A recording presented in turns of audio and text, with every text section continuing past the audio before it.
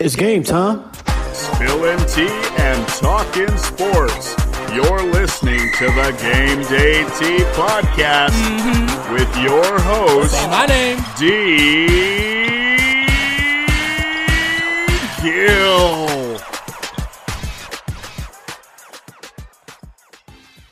Hello, everyone. Welcome to another episode of the Game Day Tea. I am your host, D. Gill, host of the Game Day Tea podcast on Spotify, Apple, wherever you like to listen to your podcast. You can listen to more of my episodes like this one. This is another edition of a Pride episode, the Pride episodes that I'm doing this month. Of course, last week you heard about the best friend episode, as you will, about the Pulse nightclub, and we were reminiscing about our times at Pulse nightclub down in Orlando.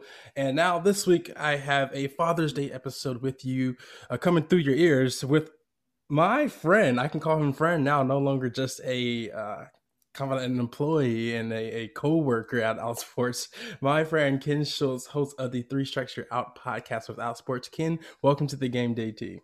Pleasure to be here, D. Gill. It's going to be interesting to see how our conversation goes without asking what's wrong with the Braves. So, yes, yeah. That is true. That is so true. Even though they are just grinding my gears right now. They are so average, but yet are so good. I still have hope. I think we go on another run later on this season. We'll see, though. There's so much goodness right there, and the division is right there for the taking, but they don't seem to want it yet. They don't. And I think it's going to be true Atlanta Braves fashion, where they're going to get hot later on down the year. Come October, they'll make a wild card, whatever, get our hopes up, and then you know what's going to happen. In Atlanta sports, disappointment? No, come on now. Come on, right? Maybe one of these years we'll get surprised. Color not shocked. Yeah. You said before we started taping that you were worried you were going to cry, and I didn't want it to be over the Braves. So, yeah. Exactly. So speaking of not wanting to cry, I get very emotional when I talk about my family because practically I don't see them that much. I am out here in the Bay Area in California, Ken. Those of you all who listen to my podcast know that as well, but I'm from Atlanta, Georgia, literally the opposite end of the country. And I only get to see my parents, my sister, about 10 days a year. So out of 365 days, that's not a lot. So when I get a chance to talk to them, FaceTime them, I get a little emotional, I miss them. But today is specifically for the dads, our dads, and it was this Father's Day this past Sunday. And I just wanted to bring Ken on because, we have a good friendship and we talk about, our personal life. And I decided, let's just share a little bit of what we talk about and stuff like that we find interesting. And I think you will find interesting too. And that's our dads. Personally, Ken, growing up, I was awful at sports, but my dad stuck through. He took me to all my practices, tried to make me a better athlete, as you will, like any dad would want to, right? You would think so. Backyard, playing balls, getting frustrated, all that stuff, right? What I remember really well is that he just never got so upset where it just turned me off to think that he didn't love me. And that's so important nowadays, that it's a mix between being stern and being supportive and being loving. And I think my dad really embodied all that growing up, taking me to all my games, practices, saying it's okay, even though I was probably the worst kid on the field. But what do you remember about your dad growing up and playing sports and talking about sports? Yeah, I mean, first of all, big same in terms of my dad getting me into sports. And then quickly realizing I had the least amount of skills of anyone on the field or court or whatever surface we happen to be playing on. Same. My dad loves the four majors, like baseball, football, basketball, hockey. He's into all of them. And very quickly, from as far back as I can remember, got me into the Chicago teams, especially in all the four major sports, and got me into playing them as well. All the Chicago teams, he got me into the Cubs, the Bears, the Bulls, the Blackhawks. And I mean, he'd also take me to White Sox games. Like my mom's side of the family are Sox fans. They're from Northwest Indiana. So we'd go with my grandpa once or twice a year to Comiskey Park. And yeah, that was great too. And then he spent, after he got me into playing sports at the Little League level, and baseball and basketball especially, he spent the vast majority of my childhood desperately trying to convince me that the results should not be taken as seriously as I was taking them. because I had the rare combination of loving sports, wanted to be good at sports, being terrible at sports, and being the worst loser you could possibly encounter as a kid, because I hated losing. And I would storm home from like the neighbor kid's house if I was losing in one-on-one basketball, or if we were losing in baseball played out in the streets or something like that. Like I would just be irate, tears streaming down my face. And the phrase that I remember from my dad telling me the most as a kid is, "You don't have to take this so seriously." Wow. Like there were times in Little League where I would get upset with an umpire's call that went against our team, because, you know, umpires at the Little League level are not Major League level. And I already complain about those guys enough.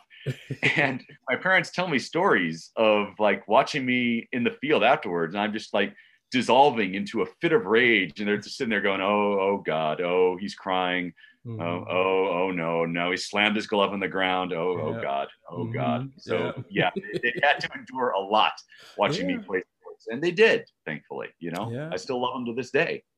That's amazing. Same with me, Ken. Like I remember, gosh, like it was yesterday. You know how we have 5 or 6 memories from our childhood that we just really distinctly remember. Well, me running from first base to second base, hat falls off. I run back to get it.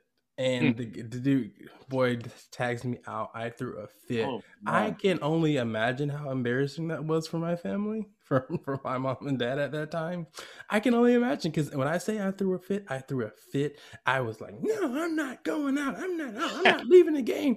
It was just like, I can only just imagine my parents just hands and face, just like, oh gosh, that's our kid. I'm coming on the field. I'm coming. All right, let's go. And don't get me started on basketball. Oh my gosh.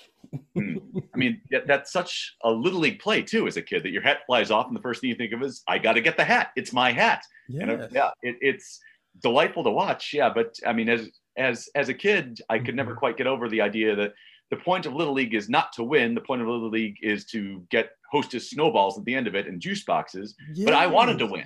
Like I wanted everything. I was just about to say that. The snacks, the everything after, you know, the juice boxes of people. It was your parents' turn to bring the snacks for the kids. Oh gosh, those memories. Everybody listen, if you played Little League sports, you know everybody had to take the turn. Each family had to bring the snacks. Gosh, the Capri Suns. Oh my goodness. Oh yeah. Icy Ecto Cooler. That's my childhood right there. Yeah. You grew up in the 80s. At some point you drank something called Ecto Cooler. Okay. So yours is Ecto Cooler, mine's just Capri Suns. What are they drinking nowadays, parents? What is it? I don't know. Let us know. Tweet at us. Something healthy, I'm sure. Like at this point, I think we've figured out that Hi-C is, you know, nothing but high fructose corn syrup. Probably not good for growing kids, I'm going to say. Probably not. I wonder if anybody is like, it was their family's turn to bring the snacks after the game, and she pulled out celery and carrots. And it's just looking like, oh, what is this? And the kid goes, yeah, I've got that, parents. Yeah. Somebody out there can relate to it. I know they can. But so back on the subject with our dads, what is your favorite professional sports memory with your dad? Whether it be at a game or at home, watching a game, what is that for you? Yeah, I've got a lot spring to mind, but I guess the one that is closest to the top of my head is when I was in 6th grade, and the 1989 Cubs were like the surprise playoff team of my childhood. Like that was a team that, I think, went something like 9-30 in spring training, and everybody expected like last place. This is going to be awful. And they kind of came out of nowhere and won the division, and were like an exciting mix of like Hall of Famers like Ryne Sandberg and Greg Maddux and Andre Dawson, and like a bunch of young players that came out of nowhere and had career years in the same year. And I was 11 years old at the time. So this is also the time where baseball is magic. So like, this is my team as a kid. Loved the 89 Boys of Zimmer Cubs. And so they were in the playoffs, the National League Championship Series against the San Francisco Giants, and got crushed in the first game. Like talking about, you know, being disconsolate. I remember like yelling at my dad as I went to sleep that night, because they lost like 11-3. Will Clark hit a grand slam in the second inning or something. And I was just like irate and angry at the world, because this was the team that's supposed to win, because they came out of nowhere, the Miracle Cubs team. So I think it was a Thursday where they were playing game 2, and I came home from school that afternoon, and I saw a message for my dad that my mom had taken from my Aunt Dawn, saying that one of her coworkers had 2 tickets to the game 2 that night, and would we be interested in going? And so I saw it, and I had to wait for my dad to get home from work, but I saw that and was like, oh my God, we could go to a Cubs playoff game in person. What? And my mom had to remind me, okay, Dad is coming home from work, so we have to make sure he's okay with this. And it's a school night, it's Thursday, and your bedtime is usually 10 o'clock. And so like, I remember like I can't wait for the 20 minutes until Dad gets home and sees the message, and he does. And it's like, of course, we're going to the game. So like we immediately get in the car, go to my aunt's house in one of the burbs, grab the tickets. And I have so many memories of this night because it was the first night game I ever attended in person at Wrigley Field. They'd only added lights the night before. And I remember approaching it from the north and like seeing the lights on for the first time in like this kind of hazy, rainy mist, because it was like an overcast day, and hearing the national anthem being sung as we approached the ballpark and just thinking, oh my God, this is cool. Yeah. And we get in our seats just as the first inning starts. I think the Cubs pitcher had walked the leadoff hitter for the Giants. And as soon as we sit down, he picks him off first base, and the entire ballpark goes up for grabs. And so we're in it like right away. And so they pitched a scoreless first, and then the bottom of the first, leadoff hitter gets on. Sandberg hits a triple, drives him in, and eventually the Cubs score 6 runs in the first inning. Ooh. So yeah. It's a rout. So it's like 9 innings of perfection where we're just sitting here basking in it. And this is the first playoff game I've ever been to in my life. First night game, watching the Cubs destroy them. And it's with my dad. And yeah, it is just like 9 innings of celebration. And then afterwards, my dad asked, so do you want to stop off at Super Dog, which is this school Chicago hot dog place with giant ceramic hot dogs on the roof and like Tarzan poses. And so yeah, we ended up staying up until like 12:30 or 1 o'clock in the morning, and I had to go to school the next day. And I am a straight laced kid. Like this is not something that is done at all. But man, you talk about just a perfect night at the ballpark with my dad, and sharing to that point, my highlight in my life as a Cub fan, watching this game with him in person. Like, that was like everything that is special about sharing a baseball game with your dad. Yeah. And a win on top of that too. Yeah. You know. Yeah. And then they went and got waxed for the next 3 games in San Francisco. So, you know, it's perfect ending. But that's amazing. That is such an awesome feeling. I remember going to Braves games so many times with my dad at the old Fulton, at the old Turner Field Stadium. I'm not that old for Fulton County Stadium. I am that old, so I remember Fulton County, yeah. So, but yeah, we would always get a big old bucket of Kentucky Fried Chicken. And that day, you know, you can bring anything inside the baseball stand. So we would get the Kentucky Fried Chicken. We would get the baked beans, the macaroni and cheese, the coleslaw, and the biscuits. And we would sit there always in the 300 level seats, and we would just watch the baseball game. I don't really know, Ken, if I knew too much of what was going on. I just love the free tomahawks that they would give out and just doing the tomahawk chant, not even knowing what it was representing at the time. Sharing a delightful racist moment with your old man. That's baseball channel right there. Yeah. Right. It just throw me right into it. Oh. So just going around the ballpark and spending time with my grandmother and great grandmother, may she rest in peace. One of my favorite memories as an adult was going to the Florida State and Georgia Tech ACC championship game in Charlotte. I can't remember the year on top of my head, but we had an awesome time. We went downtown Charlotte, got some good food, got some good beer. And it was just really nice to check out a game with my dad. I've always kind of felt like, you know, I'm gay, but I always kind of felt like my dad was cool with me because I love sports so much. Does that kind of make sense? Yeah, that's a very interesting connection to make there. And I got the sense when I was finally ready to come out at the ripe old age of 35, I had like an almost certainty that my dad would be cool with it.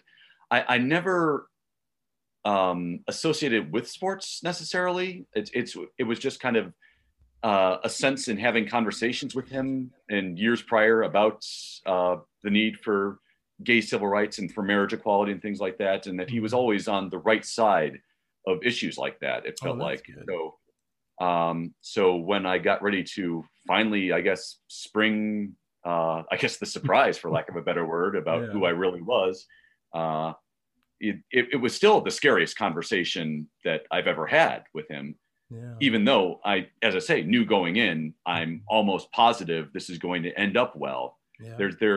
There was always kind of that lingering, maybe that 0.001% chance in my mind of what if this suddenly turns into like a Lifetime original movie and I get cast out or something like that. Does Lifetime do gay kids getting cast out, or is that Logo? Is that probably Logo? Lifetime, there are shows stuck in. It began with L, but my mind went Lifetime for some reason. So you coming out to him went well. Yes, I came out to him. This is 100% true, in the car ride home from Christmas Eve Mass in 2014. Okay. And that's really only because I'd kind of firmed up that I wanted to do this probably around winter or spring of that year. Mm-hmm. And I was living in New York City at the time doing stand-up comedy there. And I would come home once every couple of months to do road work back in the Midwest and would crash with my parents then. Mm-hmm. And I know there were at least 2, if not 3, maybe even 4 of those trips from the time where I started telling friends, where it was like, okay, now start telling mom and dad. If you really want to start dating guys and being able to bring them home at some point, if you meet somebody special, they need to know this. Yeah. And I just couldn't do it over like that span. And like, I remember being driven to the airport at least a couple times by my dad that summer at the end of one of these road trips, and just thinking, I just can't say it for whatever reason. I can't bring myself, even though, again, I'm pretty damn sure this is going to go great. And so it ended up that winter where I had the entire family in, because we had the whole family Christmas gathering, where it was like, you know, if I'm going to do it, this is the best time. Yeah. And I think I even delayed it a couple days after that, and ended up being like, you know, I'm an extremely lapsed Catholic. I've been done with Catholicism for over 20 years. Mm-hmm. And so it eventually kind of got to be like, so yeah, I go to Christmas Eve Mass as like a favor to mom and dad. Like, this is our one family Mass a year. And I kind of got it in my mind as we were going on that, you know, if I can just make it through this Mass, I will treat myself by telling mom and dad that I like dudes. Yeah. Which is a pitch I'd like to make for like a Logo original movie, because I think that would be, that would make 1 million moms, 100 million heads explode, I think. Yeah, it would.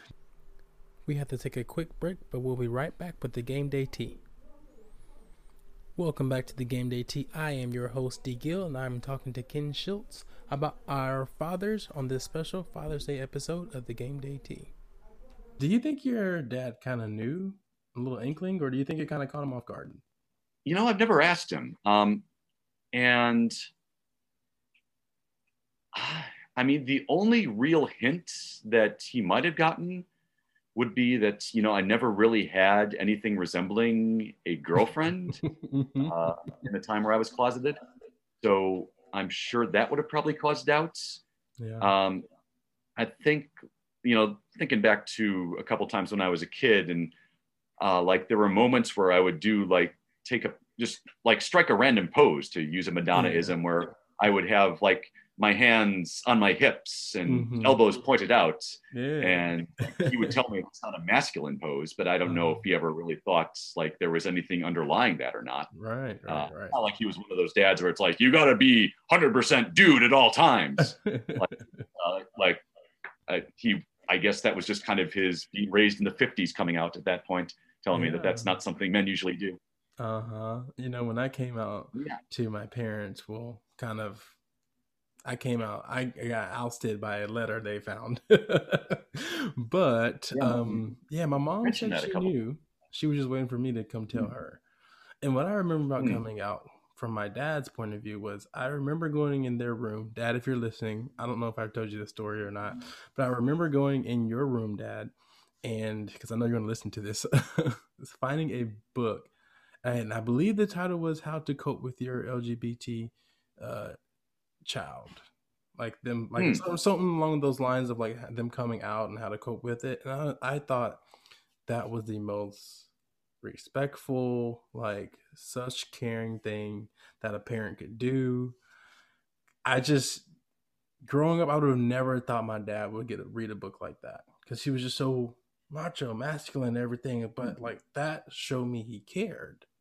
And it was, I remember what the front of the book looks like. I have to look up to see what the author is because I want to contact them. They're still alive, still around, to say thank you for whatever you helped my dad out with, because he was the most excellent father growing up after I came out. It was never an issue at all about my sexuality growing up at all. So if that book helped you out, Dad, I would love to talk with you, about it, and let me know what that book was about and how that specifically helped you raise your gay son. Yeah. That's kind of beautiful. It's a really beautiful detail, I think. And I think what that emphasizes is that it's like you discovering that you mean much more to your dad than any outdated concept of masculinity that he might have carried with him, or any like image he might have created of you being like, a typical masculine child. Like the reality of who you are is what meant most to him. And that's a great thing to find out. Yeah. And it's and I'm pretty sure it was hard on him behind closed doors. He's a part of 13 brothers and 13 kids, say six males, 7 females, and none of them have identified as LGBTQ. So he doesn't have anybody close to him that identifies with that. I don't know if any of his friends identify in the community as well. So and back then he's kind of dealing with it like for the first time in the African American community. It's so much religion-based hate for gay people. I wonder, what, Dad, did you go through anything? Did you go through people telling you, oh, you can't do that, you can't support him? I want to know. Let me know, Dad. I would love to have that conversation with you one day. Yeah, I know my dad is still active and involved in the Catholic Church, but in a way where he likes to cause good trouble, I guess, to borrow a John Lewis phrase for that particular scenario. Like, even just last week, when I was home for my mom's birthday last week, he was telling me about a Zoom meeting that he had with his local parish council that was kind of centered on the idea of why are so many kids leaving the Catholic Church? And the answer should be, duh, have you looked around? But you can't say that to, like super duper Catholics. And so my dad, uses me as an example of, he says, flat out, I have a gay son.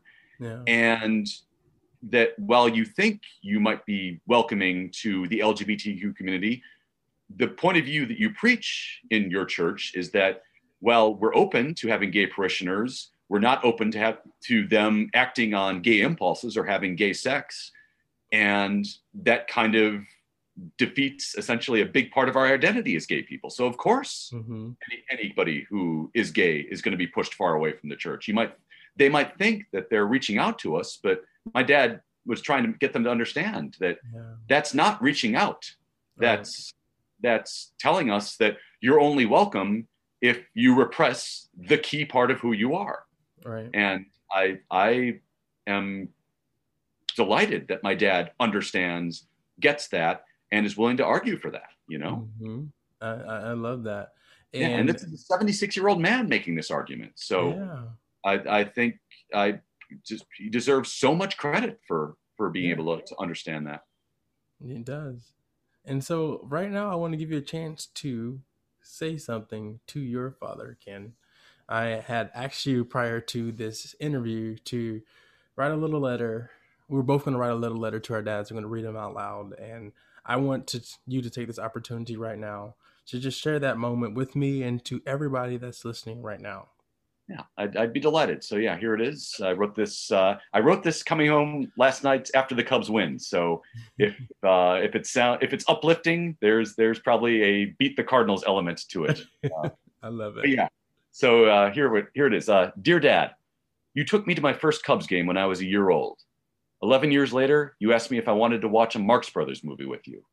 So by introducing me to both baseball and classic comedy, you're responsible for two of the greatest loves and joys of my life, which is completely understandable because having you for a dad has been 42 years of the greatest love and joy I've ever known. You are the 2016 Cubs of dads every single year. I don't know if you ever thought about having a gay son while I was growing up, and I have no idea how surprised you were when I finally worked up the bravery to tell you who I was. That specific moment is still something of a blur for me. But what I do remember more than anything is you telling me you loved me and that you were proud of me. And that was everything I needed to hear. I have never doubted your love for me for 1 second, and that has helped me make up for lost time as I've grown more comfortable living authentically and being vocal about my gayness. And someday, I hope to introduce you to a boyfriend who will mean everything to me, and I know you will make him feel loved and welcome too. And it turns out that even after baseball and comedy, that's the greatest gift you'll ever give me. I love you. Oh gosh. There you go. Oh dear. Whew, that was so sweet. Yeah. Wow. Yeah, As you read that, I'm just picturing, since you started off as a little child, just all the memories of, you all going through all the baseball games and everything throughout your life until now. That's amazing. Thank you so much for sharing that, Ken. Well, thank you. Yeah, I'm glad it has an effect on you. Yes, it does. That's so sweet. It's usually not my job to make people cry, so yeah. Usually that means I have failed miserably. But no, that was so sweet, and it turns out there's a human being underneath all this comedy. Who knew? I know, right? Gosh. All right, Dad. Here goes my little spiel. Okay. Dear Dad, this year the year is 2021, and I am just now getting a chance to tell you how much I care about you to the whole world. I wanted to do this podcast so that one day when you're older and tired, you can play this podcast and smile knowing that you're so loved by your only son.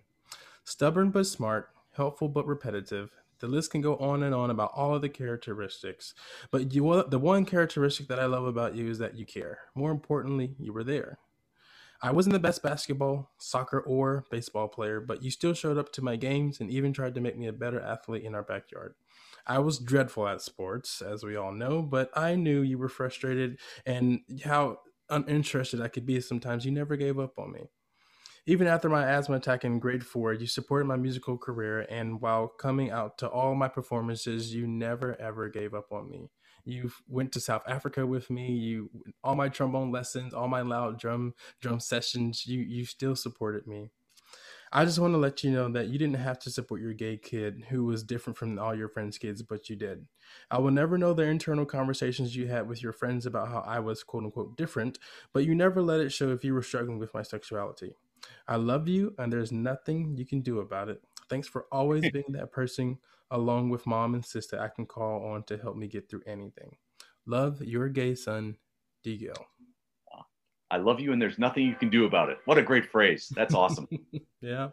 Dad, thanks for being the driver of my life and showing me the way to be a man. Take the gay component out of it just to show me how to be a man, but you let me do it in my own way. And so, Dad, I really appreciate you, and I know you're probably bawling your eyes out right now because he's emotional too. And those of you who are listening out there, take the time out. I hope this Father's Day was this past Sunday, so I hope you had some good times with your father. And if you don't have a relationship with your father, I understand everybody's situation is different, right, Ken? Mm-hmm. Yep. But if you have a chance, just reach out to them. If you know your relationship hasn't been the best, but you want it to be the best, make that first move. I always say we only have one physical life on this earth, so you might as well take advantage of it. Yeah, it's I feel, I hope that's come across that I feel so incredibly fortunate that my dad is my dad. Mm-hmm. And that, the memories I have of him are going to be with me and are going to be incredibly happy ones for my entire life. Yeah. And I would venture to guess, and I certainly get that from the way you describe your father as well. And I would venture to guess that if either of our dads heard that essentially that's going to be their legacy, that when their kids look back on them, it's always going to be those very happy memories and incredibly fond thoughts, then that's everything they ever wanted about being dads, Yeah. And which means, A+, 10 out of 10. Well done. Yeah. Being a parent is very hard from what I hear. I don't have Mhm. kids, but I've around a partner that has kids. I see how it's hard. Like that's pretty huge. And then you add on to the component of they may be bi, trans, gay, lesbian. It's like, whoa, wait a minute now. Like I'm just trying to make sure this kid gets fed and doesn't die. Now I have to now I have to deal with this, or my kids emo, or my kid is that, it's so interesting. But shout outs to all the dads out there that are listening, that aren't listening, in general, all the people that all the athletes, sports media people, everybody out there that have dads or have children themselves, are dads. Congratulations to you all. And I want to say, just from the bottom of my heart, Ken, happy Father's Day to everyone out there. Yeah, happy Father's Day for me as well. And it's been, such a pleasure to talk about my dad with you, D. Gill. And it's been an even greater pleasure too, hearing about your love for your dad. So it's getting to share this it's meaningful. Yeah, same to you. I appreciate this, and I'm glad we can share this with everybody. I like to do these episodes, as you know, Ken, that kind of peels off the layer behind the host every once in a while, and it gets a little personal. If you want to hear more of Ken and myself, like I said, you can go on Spotify, Apple Podcasts, wherever you like to listen to your podcast. Ken's is the 3 Strikes You're Out podcast, comes out every Friday on Outsports. My episodes come out every Tuesday on Outsports. Give us a listen, share. We appreciate it. Give us your feedback. Talk to us. We won't bite. I don't think, right, Ken? We won't bite. You can ask. No, not if that's your choice, Yvonne. And we may have a little issue. But yeah. Troye Sivan, wide open. Whatever, yeah. All right, but everybody, be true. I'm be blushing. you. Be true, be you, and be fierce. Take care, everyone. Have a great rest of the week.